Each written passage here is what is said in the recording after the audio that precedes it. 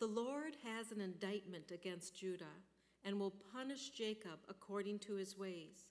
He will repay him according to his deeds. In the womb, he took his brother by the heel, and as in his manhood, he strove with God. He strove with the angel and prevailed. He swept and sought his favor. He met God at Bethel, and there God spoke with us. The Lord, the God of hosts, the Lord is his memorial name. So you, by the help of your God, return, hold fast to love and justice, and wait continually for your God. Thank you.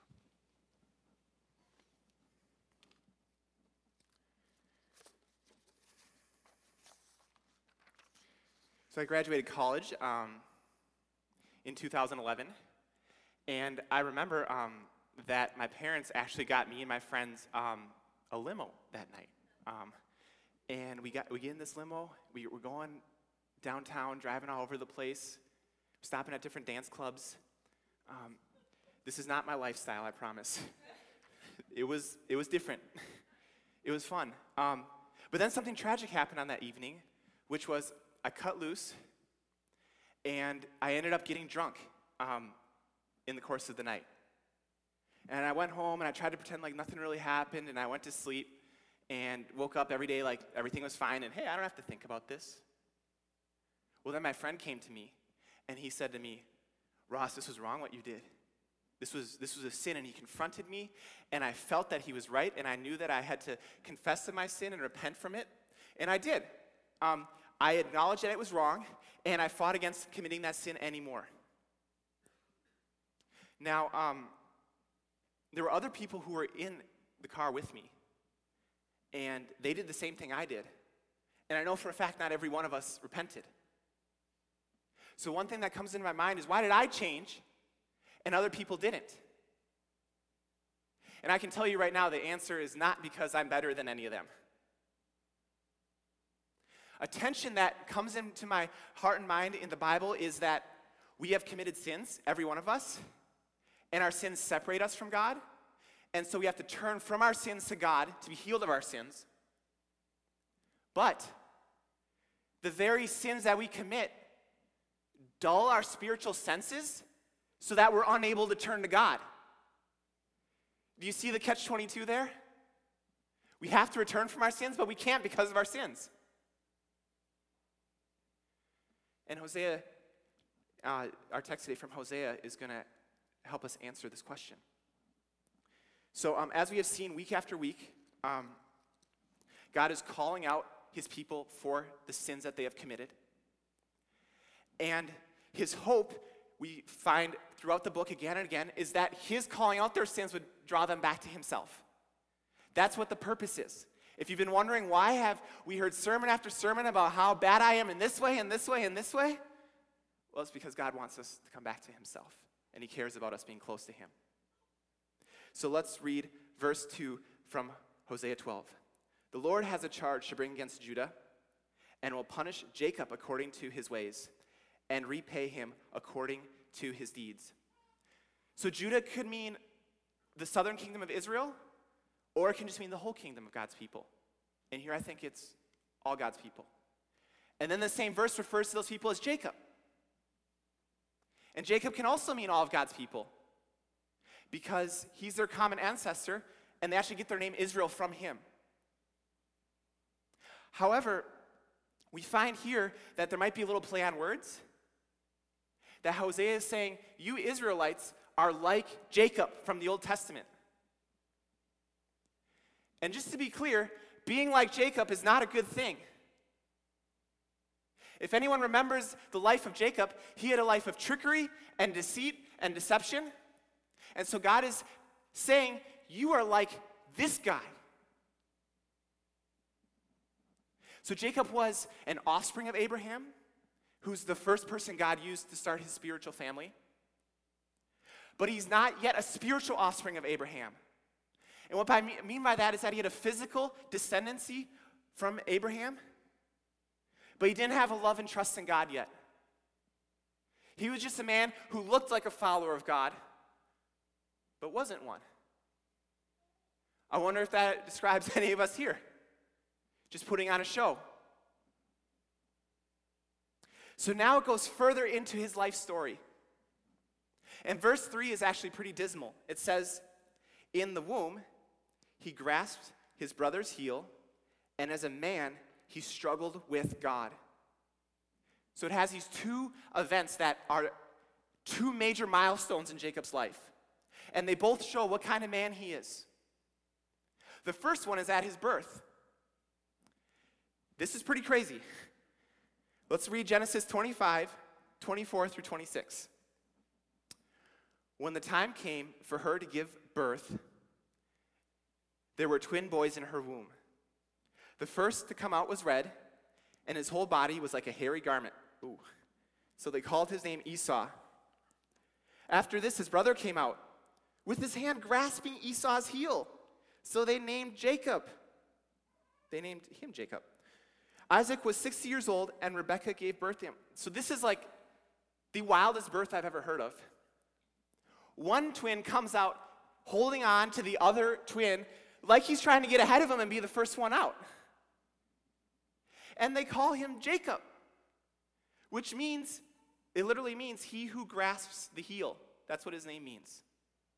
Which is like a way back then of saying, this guy cheats to get ahead of other people. Do not recommend naming your kids that. And of course the little baby didn't know what he was doing, but the author included it for a reason. And the reason is that his striving, his struggling to get ahead of other people became a picture of what his life is like. And we're going to get into his life in a moment. But that he is someone who refused to submit to God.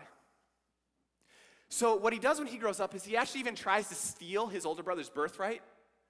So what it looked like he was trying to do when he was born, he actually does. He tricks his brother, he tricks his dad, and he ends up getting the birthright, which means he gets a portion of his inheritance. And then Esau predictably gets pretty mad about that, and he tries to kill him, so he runs away. He flees. And then when he's fleeing, he goes and lives with his father-in-law because he eventually marries some multiple ladies, unfortunately. He lives with their father-in-law.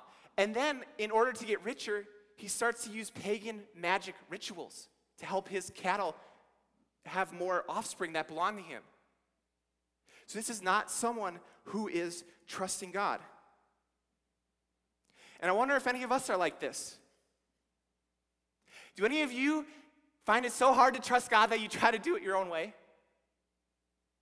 That you can't wait for him to do what he's promised to do for you in his time?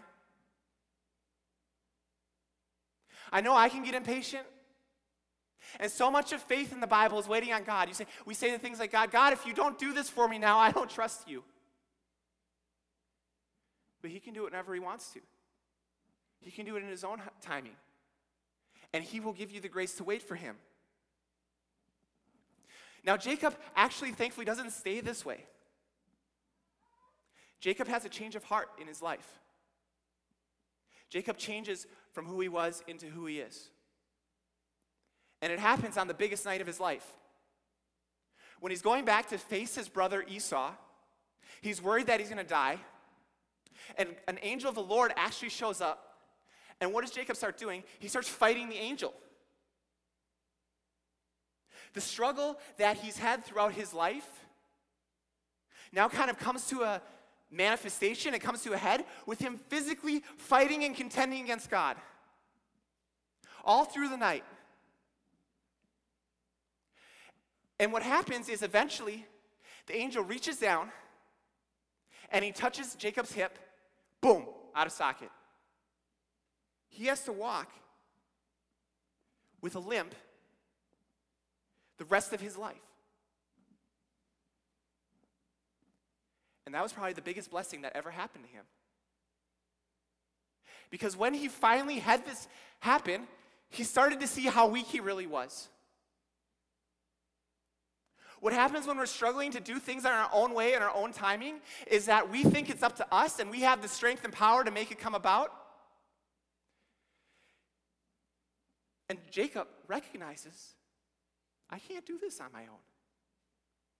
God uses that experience of his leg getting messed up to change his heart and help him have a new heart that trusts God. The text is going to say that he wept and he sought God's favor. The kind of man Jacob was changed after he finally recognized his need for God. Is anyone here struggling to see your need for God today? Do you feel strong? Do you feel handsome? Do you feel rich? I'm just going to say you need him. Don't believe the little lies in your head that you're okay without him. Don't be like Jacob. Let us all recognize the deep need that we have for him. Let's read verses 4 and 5. He struggled with the angel and overcame him. He wept and begged for his favor. He found him at Bethel and talked with him there. The Lord Almighty, the Lord is his name. Jacob struggles with the angel. In spite of his sin, he receives a blessing from the angel. And then it talks about another event in Jacob's life from the time he stayed at a place called Bethel. And what happens when he's staying at Bethel is the heavens open up and the Lord himself shows up and is talking with Jacob. This is when Jacob is becoming acquainted with God. And then it talks about the Lord's name, which means in the Old Testament, if you know the Lord's name, that you're well acquainted with his character. So the message is that as Jacob came into a relationship with God, as he turned from his self-dependence into God-dependence, he got a more intimate relationship with God. That is precisely what turning from your sin is about, is having a more close relationship with God. Okay, so Hosea then applies this to the people of his day. He says in verse 6, "But you must return to your God. Maintain love and justice and wait for your God always."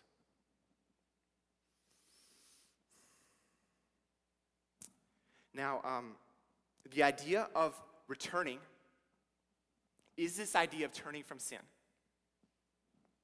The idea of turning is this idea of turning from sin. And that's a word that we use called repent.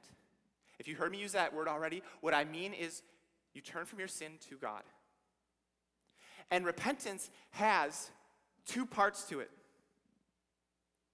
There's a sorrow for sin, like a concern that you've offended God, and a desire to be closer to him. You see, repentance is turning away from the things that are taking us from God. So isn't it good? Isn't it an important thing to turn from repentance, which takes us from God? And he says, how do you want me to repent? God says to Jacob, do justice and mercy. And those are two catch-all words for I want you to love God and I want you to love other people. Have any of you struggled to love God and love other people? God's calling you to deeper intimacy with him right now. He's calling you to turn away from the things that are keeping you from loving him and loving other people. And he says, wait for your God. Is anyone here striving against God, not waiting for him, thinking you know better than him? He's calling you to repent of that. You see, God didn't want to leave his people in their sins, and he didn't want to leave us in our sins today. His purpose in calling his people's attention to the story of Jacob was to call them out of their sin, and his purpose in giving us this text today is to call us out of ours. Now, I made a little mistake. I had the wrong translation up there. Does anyone here have an ESV Bible? I think a lot of us do. It says, return by the help of God. Now, the reason why some translations have it and some don't is because the Hebrew is not clear. It just says, return by God. Oh, that's good. Well done. It says, return by God. And no one knows exactly, people disagree on what that means. But as I looked at the Hebrew, and as I looked at the story of Jacob, I became convinced that it's saying, return with the help of God. Remember earlier how I brought up that tension of how can we return to God if our very sins keep us from coming to God? We have to remember how rough of a place we're in as sinners. Did you know that you cannot return to God on your own? Did you know that? It's nice to think we could. It's nice to think we're able to do that. But that's not true. We're more fallen than that. We're more fallen than we think we are. So far, in fact, that we can't even on our own get back to God.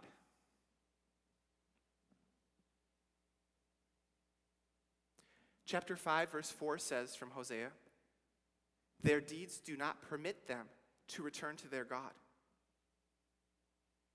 A spirit of prostitution is in their heart, and they do not acknowledge the Lord.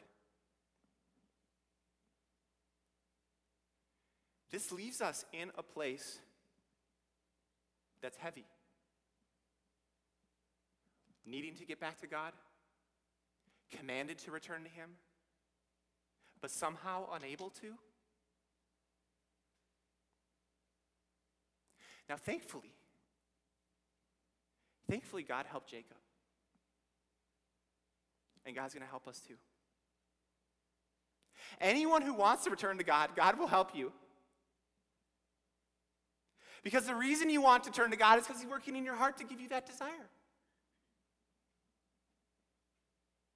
Now, how does He help us repent? How does He do it? It says in the story that God wounded Jacob and He helped him repent. And physical wounds and hardship that we receive can help us turn back to God. It can, and I think God intends it to. And I just want to invite anyone here today who's struggling to trust God in the midst of a hardship, a pain, or a loneliness, that the reason that that's in your life is to bring you to Him.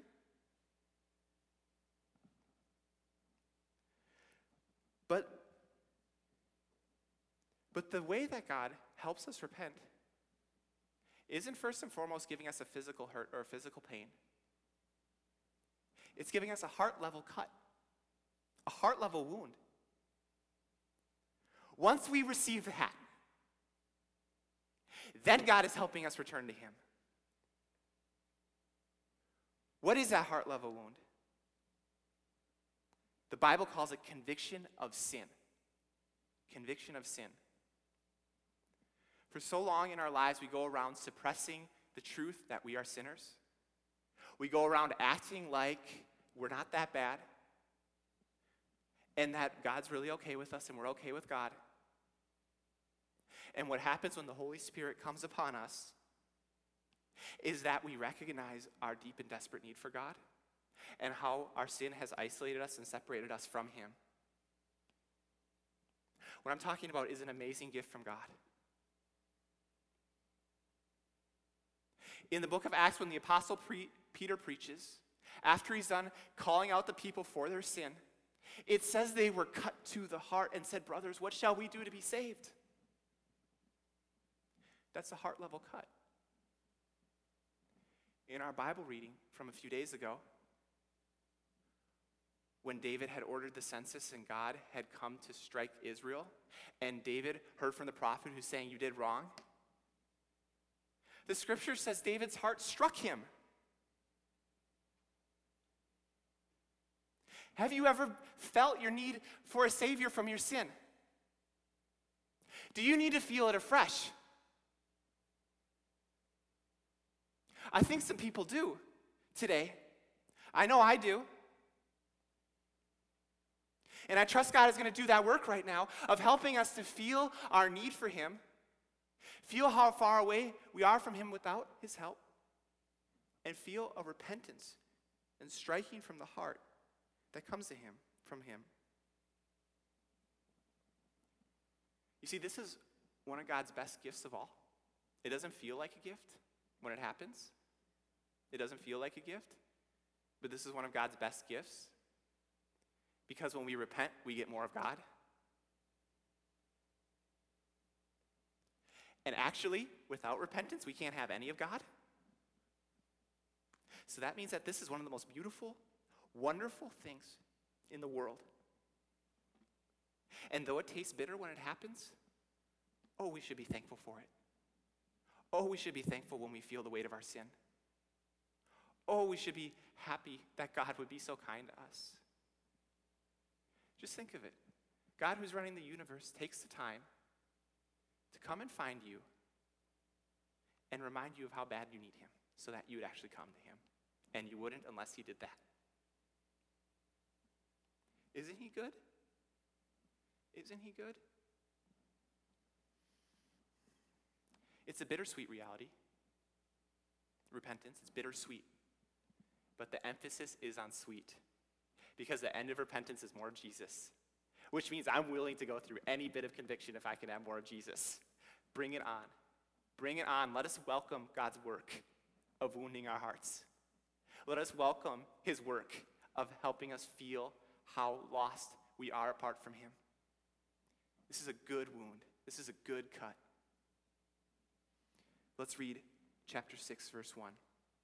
Come, let us return to the Lord, for he has torn us to pieces, but he will heal us. He has injured us, but he will bind our wounds. Church, I have an invitation for you today. Would you please repent with me? Would you please repent with me of the sins that God are bringing to mind? Sins you know that you have to part from. Sins you know God has been reminding you for a while now. This can't be a part of your life. And we suppress that voice. Today, please repent of that sin. Jacob needed to repent of his stubbornness. Israel needed to repent of her idolatry. And we need to repent today of whatever is keeping us from more intimacy with Jesus Christ. That's what this is all about. And yes, there's a first-time repentance when you become a Christian. But God's calling us to more than that. He's calling us to daily repentance. There's only two lifestyles you can live. A lifestyle of giving into sin, or a lifestyle of repenting.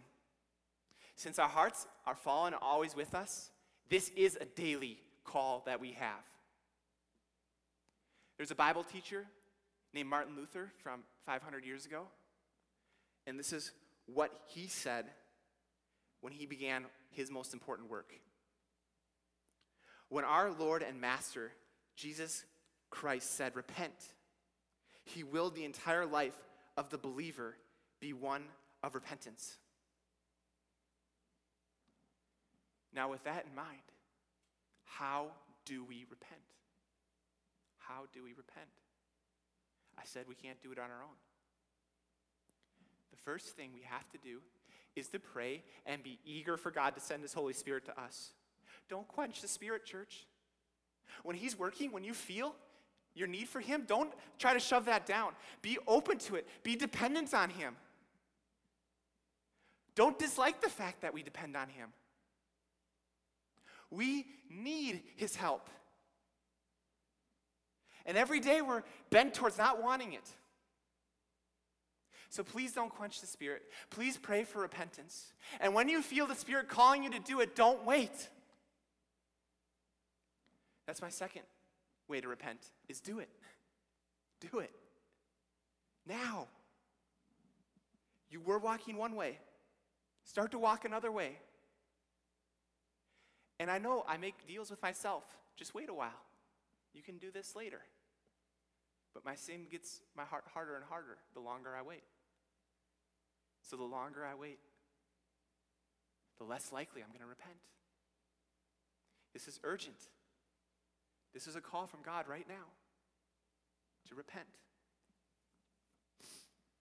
And what if you're not yet a follower of Jesus? What if you're worried that you can't repent because God only gives repentance? My answer would be that if you feel your need for Jesus, if you feel concerned about your sin, where you're at right now, that's God working on your heart. That's a sign of his activity. That you feel your need to come to him. You see, I want to make something clear. Repentance doesn't save us. Faith in Jesus saves us. Repentance doesn't save us. Faith in Jesus saves us. Faith is when we trust in Jesus to be what we can never be. There's an exchange, right? Jesus' righteousness for our unrighteousness. And then you're beautifully accepted by him. Not because of anything you did, but everything because of what he did. Us stopping our sin isn't what gets God to love and accept us. That's not how it works. But our repentance is necessary for us to believe in Jesus. They go together. To turn from your sin is to turn to Christ as Lord and Savior. To turn to Christ as Lord and Savior is to turn from your sin. You can't have one without the other. Jesus says you can only serve one master. If he's going to be your master, if he's going to be your Savior, then you have to turn from the lords and masters you were following besides him. That's why faith and repentance go together. So I'd like to add something on. Is I'm not calling you just to turn from sin, to turn to yourself, or to turn to nothing. I'm calling you to turn from your sin to turn to Jesus. To turn to wanting more of him, to trusting more of him, to believing more of him. Church, my main burden and call for us today is that we must repent with the help of God. We must turn to God with the help of God. And he's ready to help you right now. If you feel like there's a sin that you just cannot break or get free from, he can help you. He can help you. There is no sin that you cannot repent of. Every person here can repent of every sin. So please, this describes you, if you're stuck and you don't believe you can get away from this sin, if you want to know more about Jesus and follow him, be baptized, talk to me, talk to any of our members. We serve a God who delights to help us. God delights to come and assist us. That's the good news of the gospel, is that God didn't leave us to solve this problem on our own. He sent his son Jesus to come and solve it for us. If our church adopted a lifestyle of repentance, and what I mean by that is it's just normal for us to pray, asking God to help change our hearts. It's normal for us to talk about our sin. It's normal for us to not avoid hard things like that. We would be the happiest church. We would be the happiest church you've ever gone to. And it might sound weird. Well, Ross, how could the church be happy if we're just talking about all our failures? That doesn't sound like a very happy place. Well, because when we repent and turn from our failures, that's when we get more intimacy with Jesus. And that intimacy is a joy that goes deeper than the repentance. It goes deeper than any sorrow we had. So yes, it will be a deep joy. Yes, it will be a weighty joy. But it's a joy that's going to endure through hard stuff. And boy, we are going through some hard stuff right now. We need a joy like this.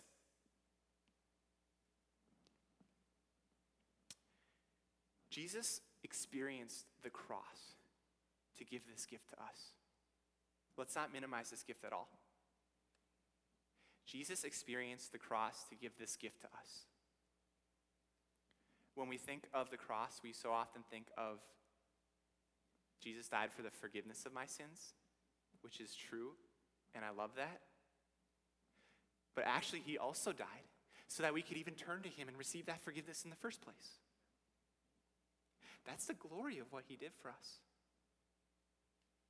He's a better Savior than we ever thought he was. He's a better master than we ever thought he was. So let's pray together. Dear Jesus, thank you that you do not leave us unforgiven or unable to ask for forgiveness. Lord, I ask that if anyone is struggling to turn to you right now, if anyone's struggling to repent or to believe in you, that you would please help them. And if anyone's hopeless and thinking, I cannot defeat this sin, I cannot repent of this sin, would you please break them free from it right now? And now, Father, as we take the Lord's Supper and worship, help us to experience the bittersweet joy you have for us, but help the sweet to be 100 times more than the bitter. In Jesus' name, amen.